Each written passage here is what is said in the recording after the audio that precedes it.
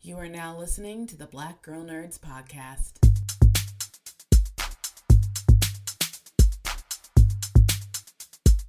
5, 6, 7, 8.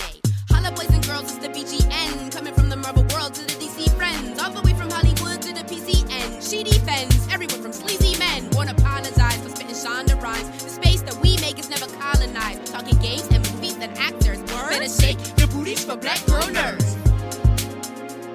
Better shake your booties for Black Girl Nerds. Yeah, better shake your booties for Black Girl Nerds. Ha. Better shake your booties for Black Girl Nerds. Better shake your booties for Black Girl Nerds. Thanks for tuning into this episode of the Black Girl Nerds podcast. My name is Jamie and I am your host along with Ryan.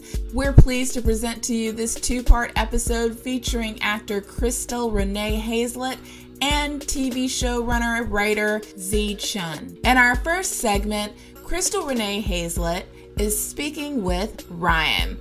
She's an actor and singer that stars currently in the Will Packer Productions and Universal Pictures feature film called Praise This, which released on Peacock on April 7th. Crystal also stars as Fatima in Tyler Perry's Sisters, that's on BET, and its spinoff, Zatima, on BET+. Zatima is centered around the original show's beloved couple, Zach and Fatima, and formerly known as Zatima. The series premiered in 2022 and returned for a second season on March 16th. Season 6 of Sisters will be on BET on May 31st.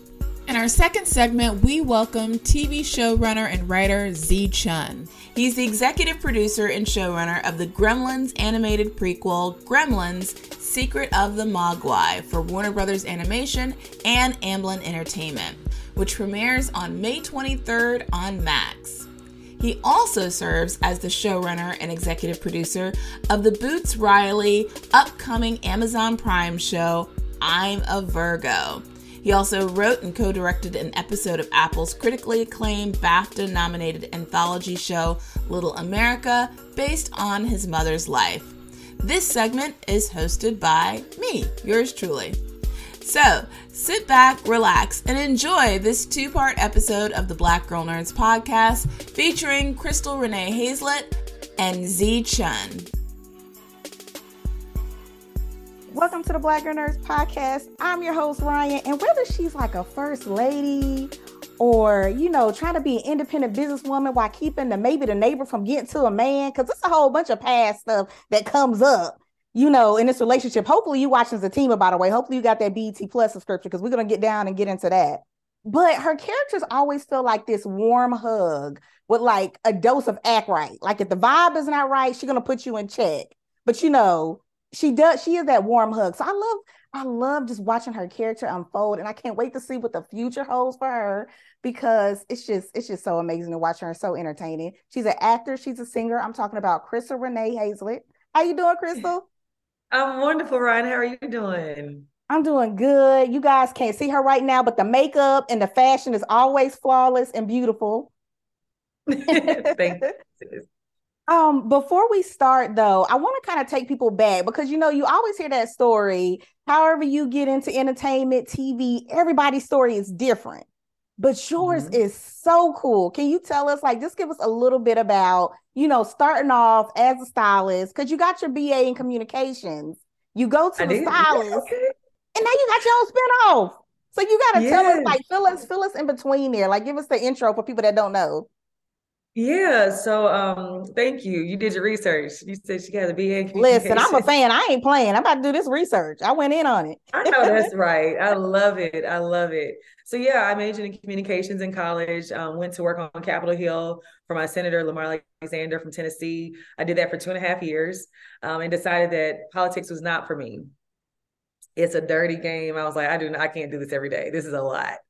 And I moved to Atlanta, and I said I wanted to pursue my dreams of music and acting.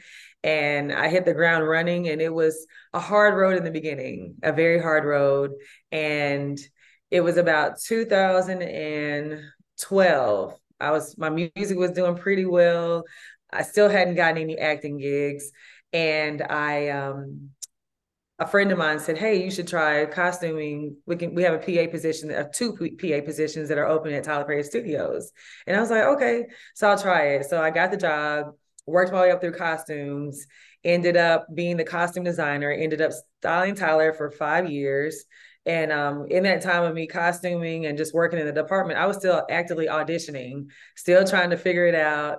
Yeah, the funny thing is I would literally get an audition while we were on set. They were filming at that time it was If Loving You Is Wrong. I remember we were at the old studio. We Oh, would film okay. those. My agent would send me an audition and I would say, "Hey guys, at lunch, I've got to run upstairs." I would change. Great thing is I worked in the costume department. There's an outfit for every character that I could ever play. So I would Yeah. run upstairs, pull whatever worked for that character, run downstairs and tape it, run back upstairs, eat lunch real quick, put my clothes back on, go back to work. And that was my grind for about 3 years. And then in 2015, Tyler offered me the job to be the costume designer. And I was like, is this what I want to do? Like, I'm really starting to I feel like I'm getting closer, like you feel like you're almost there. Things are starting to happen. People are knowing who you are. And I just prayed about it and God said, "Go this way." So I was like, "All right, this is the way we're going." I styled Tyler for 5 years, did not audition for anything. And from that time from 2015 all the way to 2019, when Sisters was greenlit, I did not audition for one thing. And as I was reading those scripts, I was like, this is it. I was like, this is the moment right here. And I talked to Tyler and he said, "I got something small for you. What you do with it is what you do with it." And that something small was Fatima. And here we are now. Sisters, we're in season 5, no, season 6 now. And we are in season 2 of Zatima. It's crazy. It's Yeah, crazy. But that took 10 it's years. amazing. Yeah, it's amazing too. Like you mentioned, guy, like if you believe in a higher power, how you could just be positioned at the right place at the right time. Mm-hmm, It's mm-hmm. so I love Yeah, how the universe works like that. It's so crazy because Fatima me fits you too. so well. Because if you go back to Thank you. Sisters, you would have started out thinking, okay, this lady sitting at the front desk, right? She might got a nose and too many things, but she's nice, she real nice. So it's cool. So we just gonna, we're gonna fly past. All right. But when it starts to pick up and you get that connection, right, with Zach, and you're Yes. like, oh man, like this is something different. Like, how did you Yeah. feel? Like, did you know when you got the role of Zatima? I'm about to put the whole name show in there. When you got the role of Fatima, did you know that you were going to get the spinoff of Zatima? Like, did you know that was in the cards? Or how did that kind of play out for you? I had no idea. And honestly, it wasn't until we saw how the audience took to Zach and Fatima that we were like, "Oh, this is something special." And I remember we got the scripts. It was COVID happened. We had just gotten the scripts, and I got the Yeah. call. Tyler was like, "We're gonna make you a sister. You're gonna be a series regular this season." I'm like, "Oh my goodness!" I just fell off the couch. I was just so excited. And then COVID hit, and production got pushed. So I remember reading the scripts. I'm like, "Oh," I was like, "He put me with Zach." I was like, "That's interesting." Still didn't have the vision to see where this was going. Okay. And I remember I was just getting really into acting for real, for real. Like I had been pursuing it, but this was my first real gig.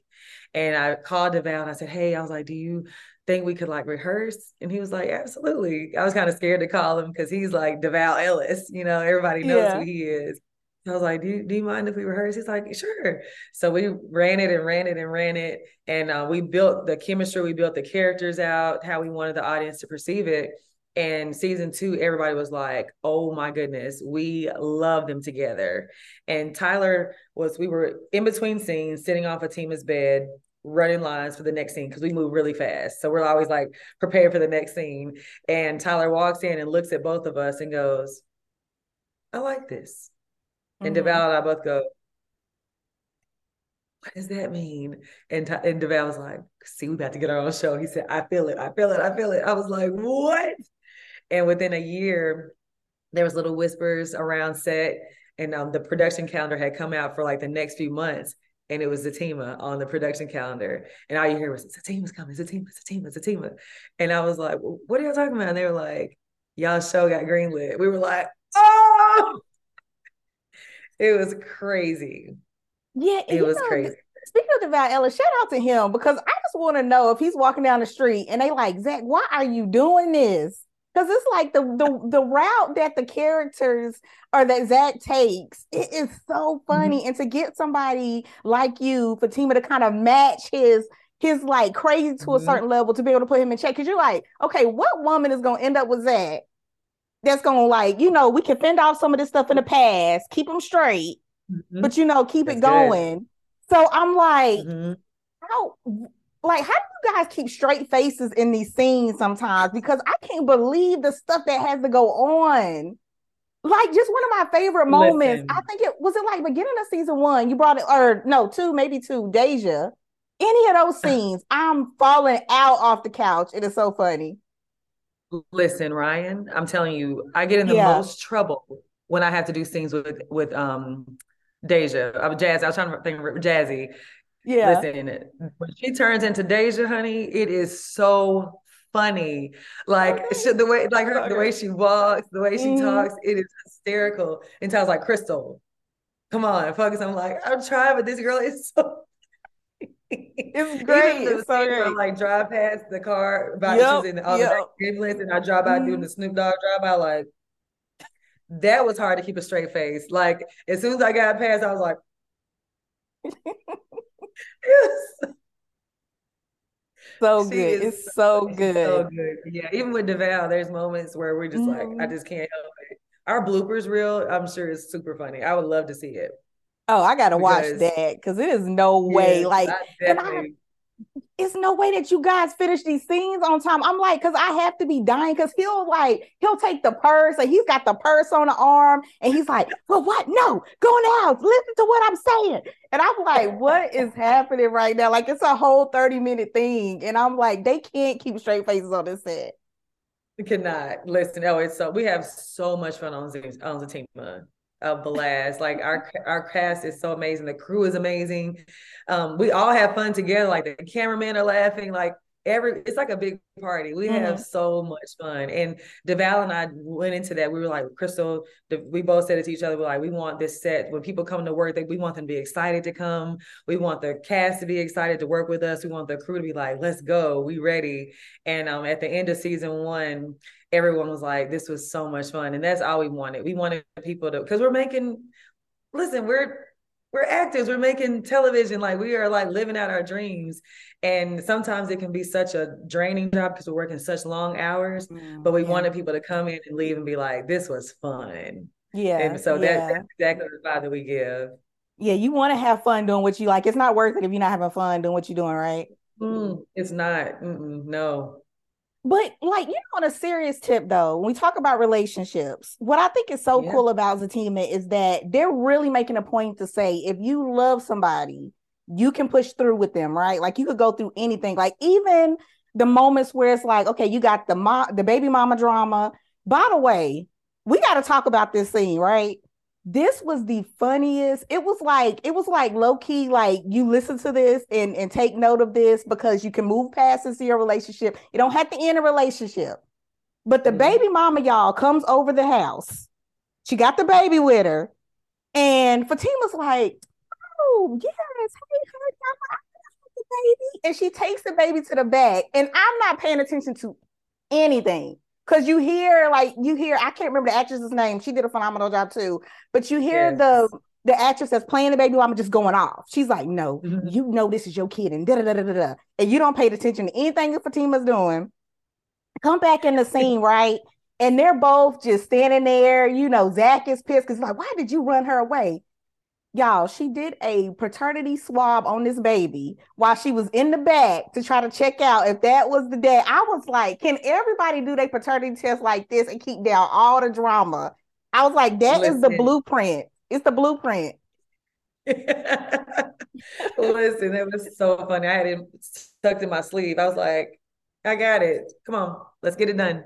He was like, boy, that's when we did our little 3 slap because he was like, you really be on one.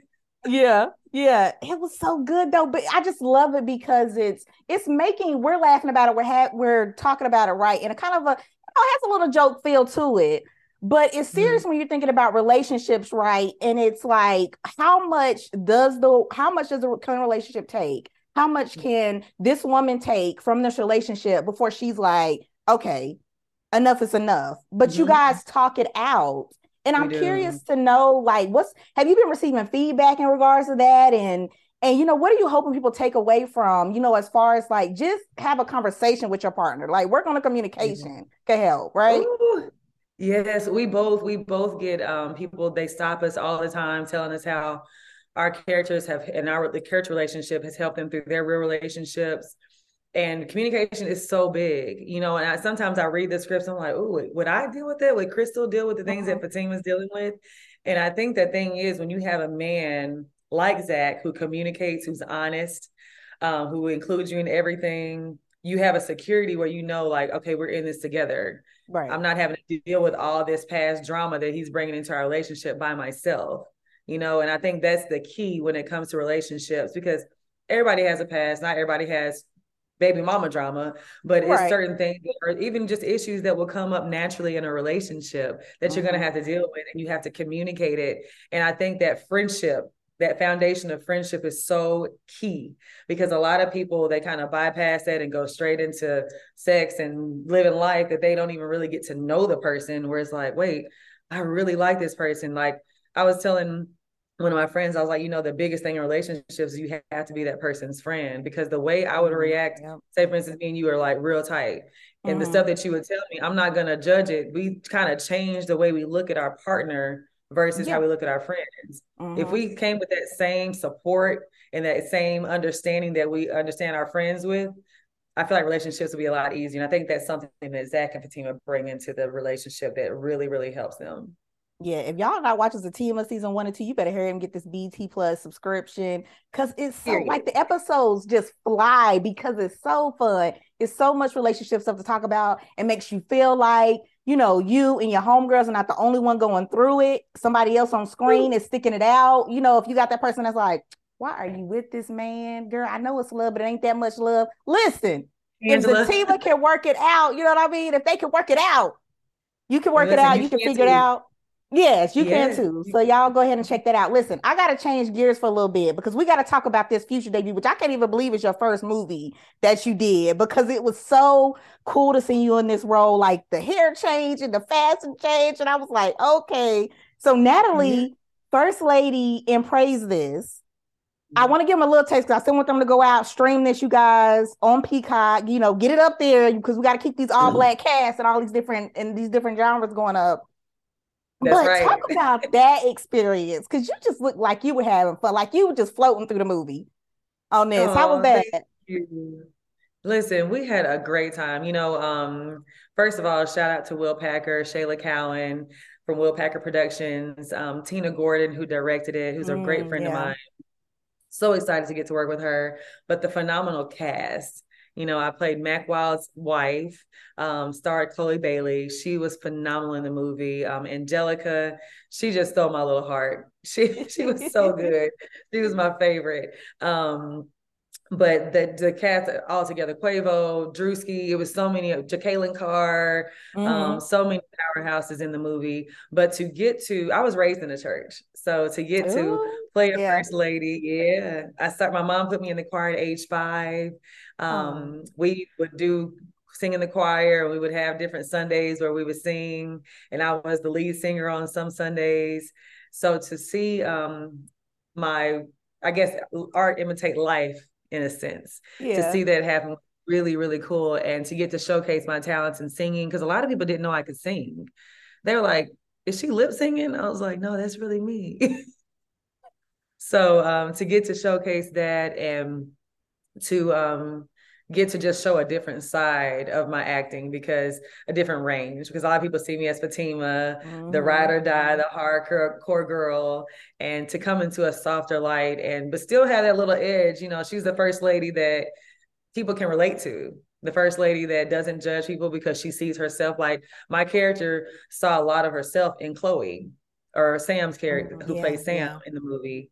And I was able to relate to her, and she was able to understand what I was saying because she could relate to me. So I love it. I'm not too far removed from the world in my character, but I'm definitely found my foundation is in the church and rooted in the church, but not far enough for people to feel like they can't relate to me. And I think that's the beautiful thing about the movie is it shows that the church and the world aren't so far apart. And we open it up for everyone, you know, so people who may not have a relationship with God, they can come and be like, oh, okay, maybe I could do this, you know. We made it cool, you know. And it's funny because I told Tammy Franklin, Kirk Franklin's wife, I said Kirk was the reason why I really found my own relationship with Christ, because he did it in a way that I could understand it and relate to it, where I didn't have to sit there, dear Father God, thank you. You know, it didn't have to be so routine. Right. Yeah. You know what I'm saying? I'd be like, yo, Jesus, listen, I don't know what's going on. You know, right, I can exactly, talk to it didn't have to be so perfect and eloquently spoken. And I think that's the way that Praise This bridges the gap for people who are trying to find that walk.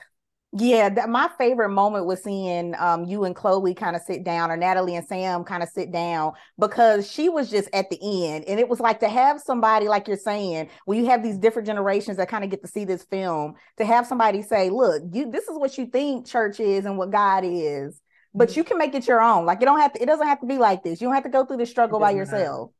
And I just love the way, and you're right about the song now. You're right about the music, because you put me on notice, and I think you put everybody on notice, because we got to talk about Nothing Else. I was sitting there like, what? Wait a minute, let me go back a little bit here, because it's kind of like a sneak attack when you appeared on the stage at the bar, and I was just like, was I right? And then I went back and listened to the song. You guys go listen to Nothing Else. It's on Spotify.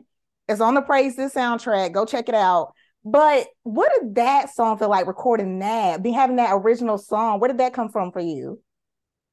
Listen, that was the first time I had been in the studio in probably since 2013, 14. Wow, yeah. That was like the first time I'd been in the studio in years.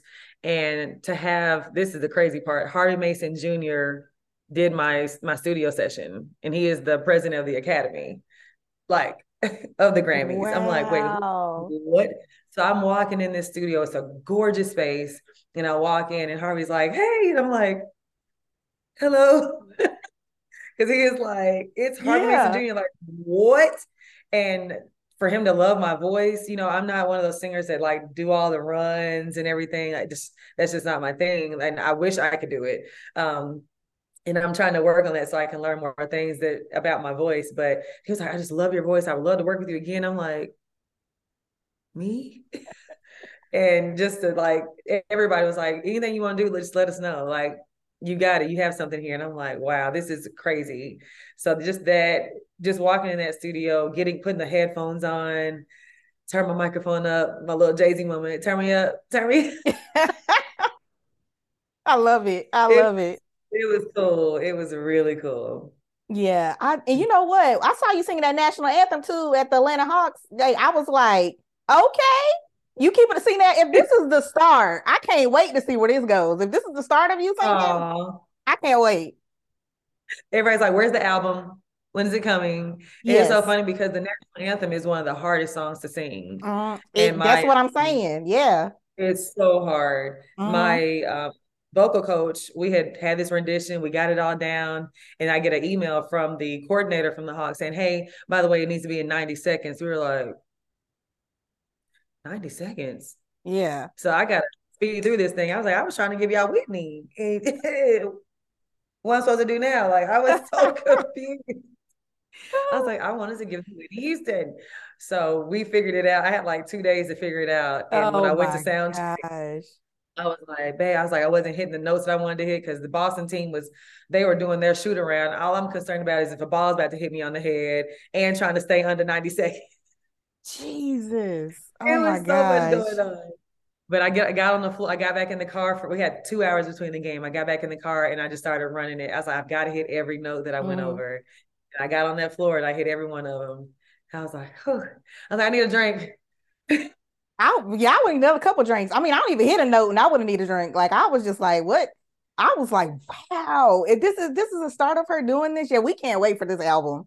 Like, I hope you Thank come back you. and talk with us about it because I cannot wait. I think that'll be so cool to be able to see you kind of get to dive into Yeah. that more. As we kind of wrap here though, I gotta go back to like just the makeup and the style and everything because with Black women, it's so important, right, to have that representation somewhere where we can see there's certain products for us. Some people that notice certain things about our skin tone, hair, everything, right? So I'm Yes. curious for you, where did the passion for beauty, for fashion, for makeup, all of that come from? You know what? I would have to say my mom and my aunt when it comes to fashion, because every Sunday my aunt used to take me shopping after church. That was our thing. We would go shopping. And then my mother, we would always shop. Like we would every season, like we would get new clothes for our wardrobe. And like that was the thing that she did for us. But I would watch television. It was just something in me. Every time we go to the grocery store, I wanted the magazines and I would flip through and be like, Mom, Aaliyah's wearing these Tommy Hilfiger pants. Can we go to Memphis and get these? Like Mm-hmm. I wanted food, but I wanted like I was just like I was into the latest fashion trends, and that was at a very young age. And where I'm from, we didn't even have a shopping mall, Ooh, so this wasn't yeah. something that I was just seeing when I would walk out the house and go to the mall. Like we had to travel 2 hours, well, Mm. 45 minutes to get to a nice mall, and then 2 hours to get to Memphis to the really nice mall. Mm-hmm. So Mm-hmm. it was television and magazines. And then when I was in junior high school, and my mom put me in my first pageant. And that's when I got into makeup.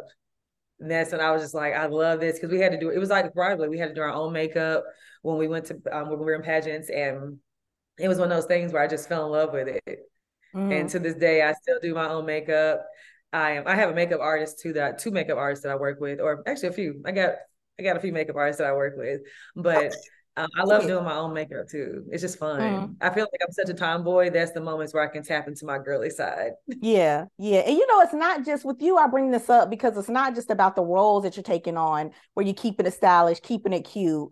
But Clinique and Black Tag, you teamed up with in 2023 in February or for February, Queen Me, which I Yes. love that, right? Anything you put a queen me and you get like these beautiful women of color to like showcase how beautiful they are. Tell me about Yes. that. That was so cool to be able to see those videos. Listen, thank you. That was a really dope moment. I had it's something I manifested because my pastor was telling us at the beginning of the year to write things down. And it was Mm-hmm. literally like within 24 hours that I got a call saying, "Hey, keep a lookout. Estee Lauder and Clinique are calling you." And I'm like, "What?" I was like, "I Mm-hmm. literally just wrote that down last night." Right. It was a fast turnaround. And we went and did it. And I loved it because, a lot of times women, we don't see ourselves in that beauty space. When you drive up the street, we don't see ourselves on billboards and on those ads. So for Clinique to take the time to be like, hey, we want to highlight women, Black women of different shades, because sometimes you may just see a certain shade of women that are highlighted. We want to show you every shape, size, and show you how beautiful these women really are. And they didn't do a lot of airbrushing techniques. We had a Black photographer. It was like just blackety black, black, black. It was just an I love amazing it. Yeah. experience. Yeah, it was so dope. And it made us, because I'm so used to like, oh, can you tweak that, airbrush that out? Oh, I don't Mm-hmm. really like that. It reminded us that we are beautiful the way that we are, and without that and without all the airbrushing and the face tunes and all the stuff that we use now, to make us what we feel like, what society has deemed beautiful. They made it like they wanted us to see like, no, this is who you are and that you are gorgeous the way you are. And that was the most beautiful thing about that campaign. And then the other thing I liked about it was that we also got to show that we are the standard. A lot of times what we Yeah. see, we may not see ourselves, Mm-hmm. but what they're trying to emulate is us.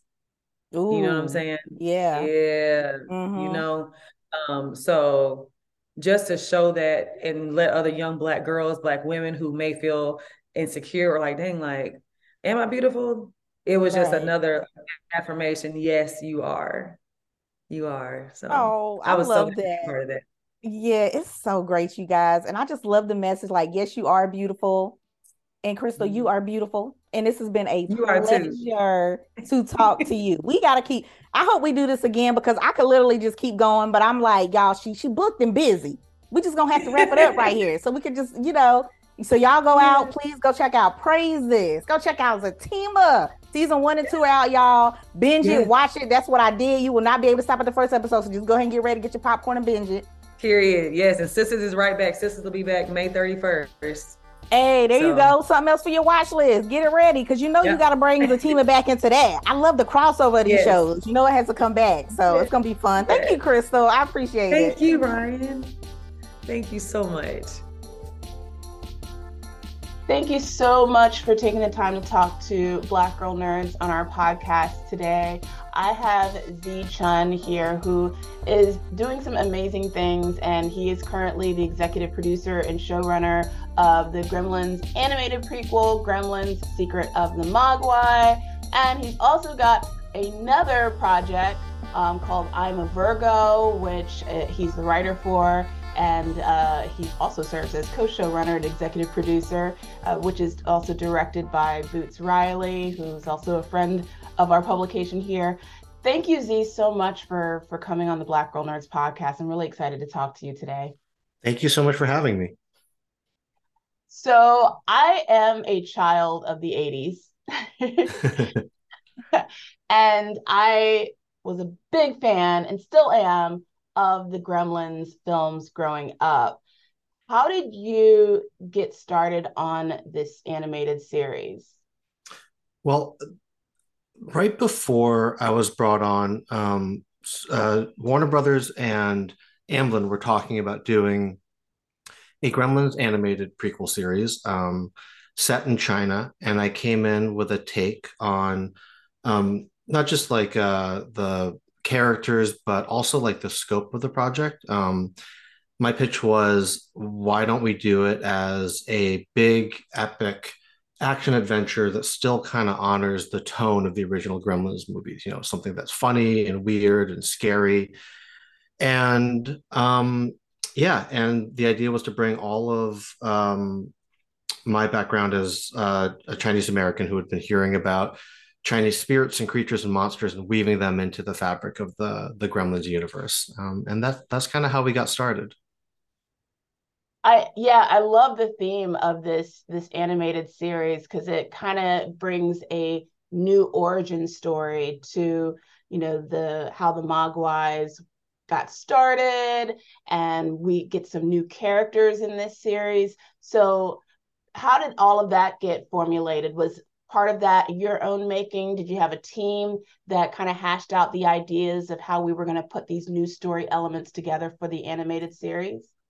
I mean, one of the most fun things to me about creating a series is that at every step, more people come on board and refine the idea. They have their own input, and at every level, it kind of gets plussed. And especially in animation, which takes a long time, and there's so many hands on the animatics and the character design, and just seeing the team come together over these last few years has been really incredible.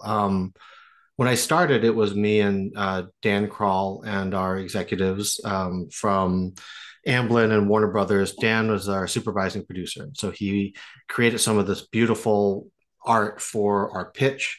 And then we very quickly brought on Brendan Hay, who was my co-showrunner on the show. And we just kind of developed it from there. I mean, I think for me, I was very passionate about wanting to tell a Gremlins animated prequel in 1920s China, and to be able to introduce Western audiences to the the history that I had grown up hearing about, and not just the history, but like the scary stuff, like all the creatures and spirits and monsters that I grew up watching in like 80s Hong Kong Chinese vampire movies and in old Chinese TV shows like Journey to the West. Yeah, I mean it like everything in TV, it's a real group effort, and it's really great to see the team kind of expand. And I'm really excited for everybody to see what we've been working on these last few years. Yeah, I really also love the mystical elements of this animated series, and there's magic that's been added as a new component to the Gremlins lore. So is that something that was added as a part of sort of this Asian theme, this Asian mythic universe that you guys wanted to create around the new Gremlin Secret of the Mogwai? Yeah, I mean, one of the things about the original pitch and my take on it was talking about, so when I was growing up, every few summers we would go back to Hong Kong and Singapore to visit family. And there's a theme park there that is just for kind of like Chinese superstitions and mysticism. And, instead of like Disneyland where you're interacting with, Goofy or Mickey Mouse, you're looking at things like there's a ride where you go through like the 12 courts of hell and you're watching people being like horribly tortured and like dismembered and maimed. And even like the playground has like you're climbing on like a crab that has like the face of a man. So there's these like really bizarre, interesting, weird, and like somewhat comical tropes that come up again and again in Chinese mythology. And when I watched the original Gremlins movies as a kid, I remember thinking like, okay, I've never seen an American movie in this tone of something that's like scary and funny and weird. But I kind of recognized that tone from the stories that I grew up hearing about from my parents and the stories I was exposed to when I was in Asia as a kid. Is it easier or harder writing for animation versus live action? Because animation is not your only beat. You've done live action as well. So what are the parallels there? Is it easier or harder? I think for me, whether it's show running or writing a live action show or an animated show, it's still kind of just the same job in that you're really trying to push the story forward while also, making creative decisions along the way. I will say that, when you're up against it with production in live action, that's really tough just because it's like, there's an emergency every day when you're shooting. There's just so many moving parts. And in animation, sometimes, someone would come to me and be like, oh, well, there's a real problem that we have to address. And I was like, all right, let's get right on it. And they're like, oh, no, no, no, not now. Like in 8 months, we're gonna come up against it. And so the timeline for animation, that creative process is just longer. But the flip side of that, which is nice, is that and we also had a very very relaxed schedule for this, which I really appreciated from Warner Brothers and Amblin. They really felt that this needed the time to develop visually, and it's just nice. You have like a lot of time to work with your collaborators and to get things looking the way that you want them to look, as opposed to live action, where on the day if something happens, you just have to shoot. Yeah, you mentioned Amblin Entertainment. It's good that, of course, that they've co-signed on this. I figure they would have to. um, and I see that Steven Spielberg's an executive producer, and then Joe Dante, who's the director of the original live-action Gremlins, is a consulting producer on this animated series. So, can you share specifically the type of consulting he did? Sure. So we brought on Joe very early on in the process. We sent him some scripts. I think we had maybe two or three scripts along with some artwork. And we really wanted to get his blessing. It was really important to us that he was happy. And he came in, he met with the creative team. He had like incredible stories of really about like how annoying the Gizmo puppet was to work with and how excited he was that we were working animation because we could just do things that they couldn't, like have Gizmo walk, for example. And when we finished the meeting, it was really sweet. He was like, well, I'm going to go take a walk down memory lane. And we were working at the Warner Brothers Ranch, where there's a fake cul-de-sac where Billy Peltzer's house from the original Gremlins is actually located. And then a few weeks later, I think we went and pitched Spielberg the entire series. And that was obviously very nerve-wracking. I was playing it cool, but later on I revealed to the people we were pitching with that I had stress eaten 7 pieces of Popeye's fried chicken in my car in the parking lot. But the pitch went really good, and one of the things that I found most touching was we finished the pitch and Spielberg's first question was, has Joe seen it and is he happy? And I thought that was really amazing that after all these years, it's such a testament to who Spielberg is as a not just a creator, but the way that he brings up younger talent. That even after 40 years, he was most concerned about whether the director of the original movies was happy with what we were doing. Oh, that's awesome. Was Steven involved? I mean, you mentioned you pitched to him and how nerve-wracking that was, which I completely empathize with the Popeye situation. That is something that I would definitely be stress eating in a situation where I had to pitch in front of Steven Spielberg. Um, but did he was he involved at all in the creative process of this production? Yeah, I mean, the amazing thing about him is that he really signs off on everything, whether that's like animatics, episodes. He really looks at everything and kind of gives us notes. And he was so positive. And between Spielberg and Joe Dante, we really felt supported. And I think that when you're tackling something that's a beloved property and franchise like Gremlins, there's the feeling of like, oh my God, like I just want to make sure everyone's happy with it. And the fact that they were so positive really gave not just, me and the writers room, but a lot of the creatives on the show confidence that they were moving in the right direction. By the way, the Mogwai or Gizmo specifically is so adorable looking. He looks so cute. So I'm excited for this to come out because, there's a generation of kids out there who may not be familiar with Gremlins as we are, us kids from the 80s. In what ways do you hope to see this series inform and engage new audiences? That's a really good question. And it's one that we talked about a lot in the writers' room. We wanted to make sure that this was a co-viewing show that everyone in the family can watch together. I think animation lasts like 20 years, like things like the Pixar movies, where there's really something for everybody when you're watching them, and wanted to make sure that this was a really fun, exciting, emotional experience that adults and kids could participate in, and teenagers too, like every member of the family. And then, me and my co-showrunner Brendan Hay, and really everybody on the team, we're all like big Gremlins nerds. And so wanting to make sure that we were creating a show that we felt that we as fans would really love, but also that could bring in new fans. That is certainly a part of it, is that you don't necessarily have to have watched the original Gremlins movies to watch the show. I mean, obviously, we would love it if people did, just because those movies are incredible.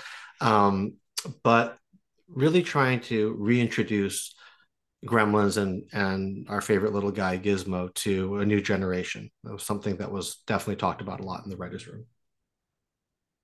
I really hope that this show is successful enough to get a second season, and this is my pitch to you.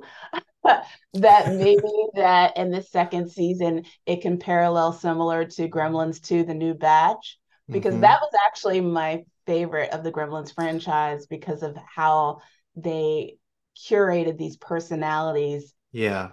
Gremlins themselves. So is that something that you kind of hope to do, is to grow it to where we see a little bit more of the Gremlins have personalities like we saw in the new batch? Yeah.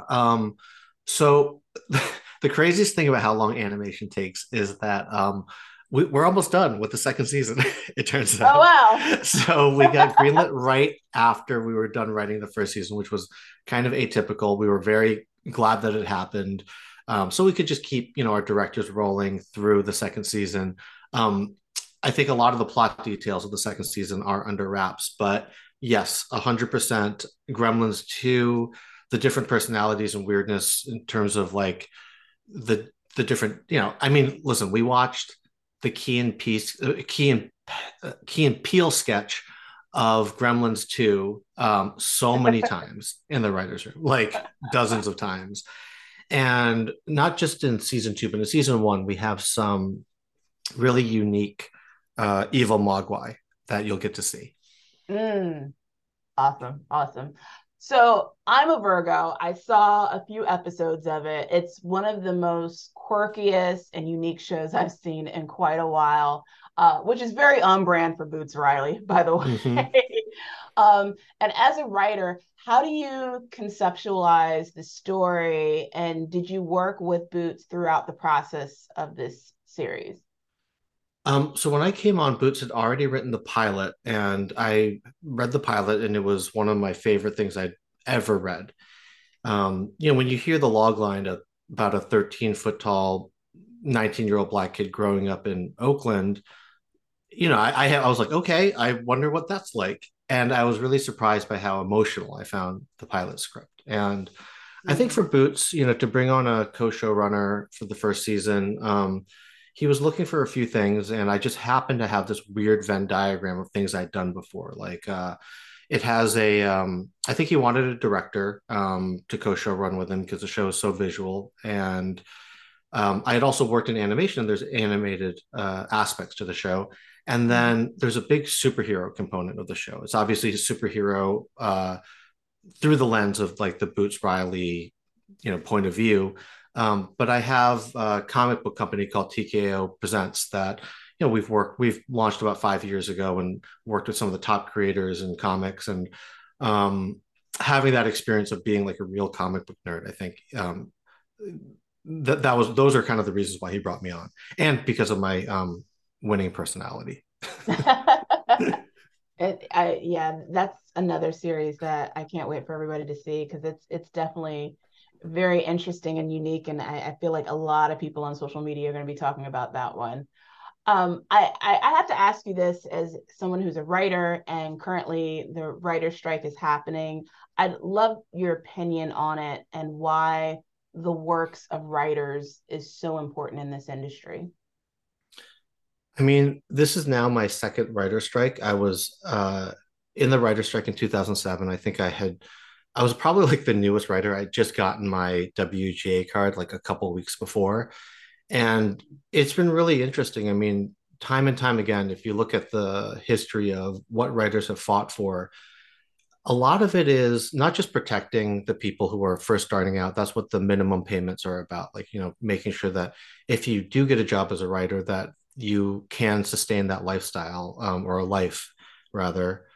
And that's kind of what this is about as well. At the end of the day, writers create incredible pieces of artwork, and that's not just in TV and film, like that's everywhere. But at the same time, I think that we want to ensure that the generations of writers that come after us can sustain a life, that it can actually be a career path. And I think that a lot of the stuff that we're fighting for in the long term also benefits the studios, because when you have writers that feel not stressed about making a living wage, what their next job is, they create better work, in my opinion. I think people work their best when they feel relaxed and confident and taken care of. And I think that a lot of things we're fighting for, if the studios were looking long term, I think it benefits not just the writers, but also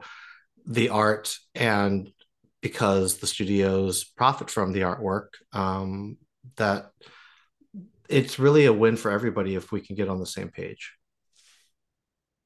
Absolutely. I feel like writers are the unsung heroes of the entertainment industry. We always look at the actors and give them their props for their accolades, and they are very talented in what they do, but without the writing, we don't really have much of a show or a movie that has the charisma and the entertainment that we value. So we definitely appreciate you guys as writers. Z, this has been such an interesting, compelling, and entertaining discussion. I really appreciate your time. I'm so excited for Gremlin's Secret of the Mogwai and I'm a Virgo. Congratulations on both of these projects, both kind of coming out back to back. And I think that you'll definitely have a large audience of folks that are going to be talking about it on social media and watching it. And congratulations on a season 2 for Gremlins. I did not know about that. So, yeah. Well, thank you so much for having me. I've followed you for a long time, and I'm a big fan of your voice and what you guys do at Black Girl Nerds. Oh, thank you so much. I appreciate it. The Black Girl Nerds podcast is produced by Jamie Broadnax. The opening theme song to our show is written and performed by Samus. Various instrumentals are performed by Samus, Sky Blue, and Shubzilla. You can find various episodes of the Black Girl Nerds podcast on iTunes, Stitcher, SoundCloud, Audio Boom, Google Play Music, and Spotify.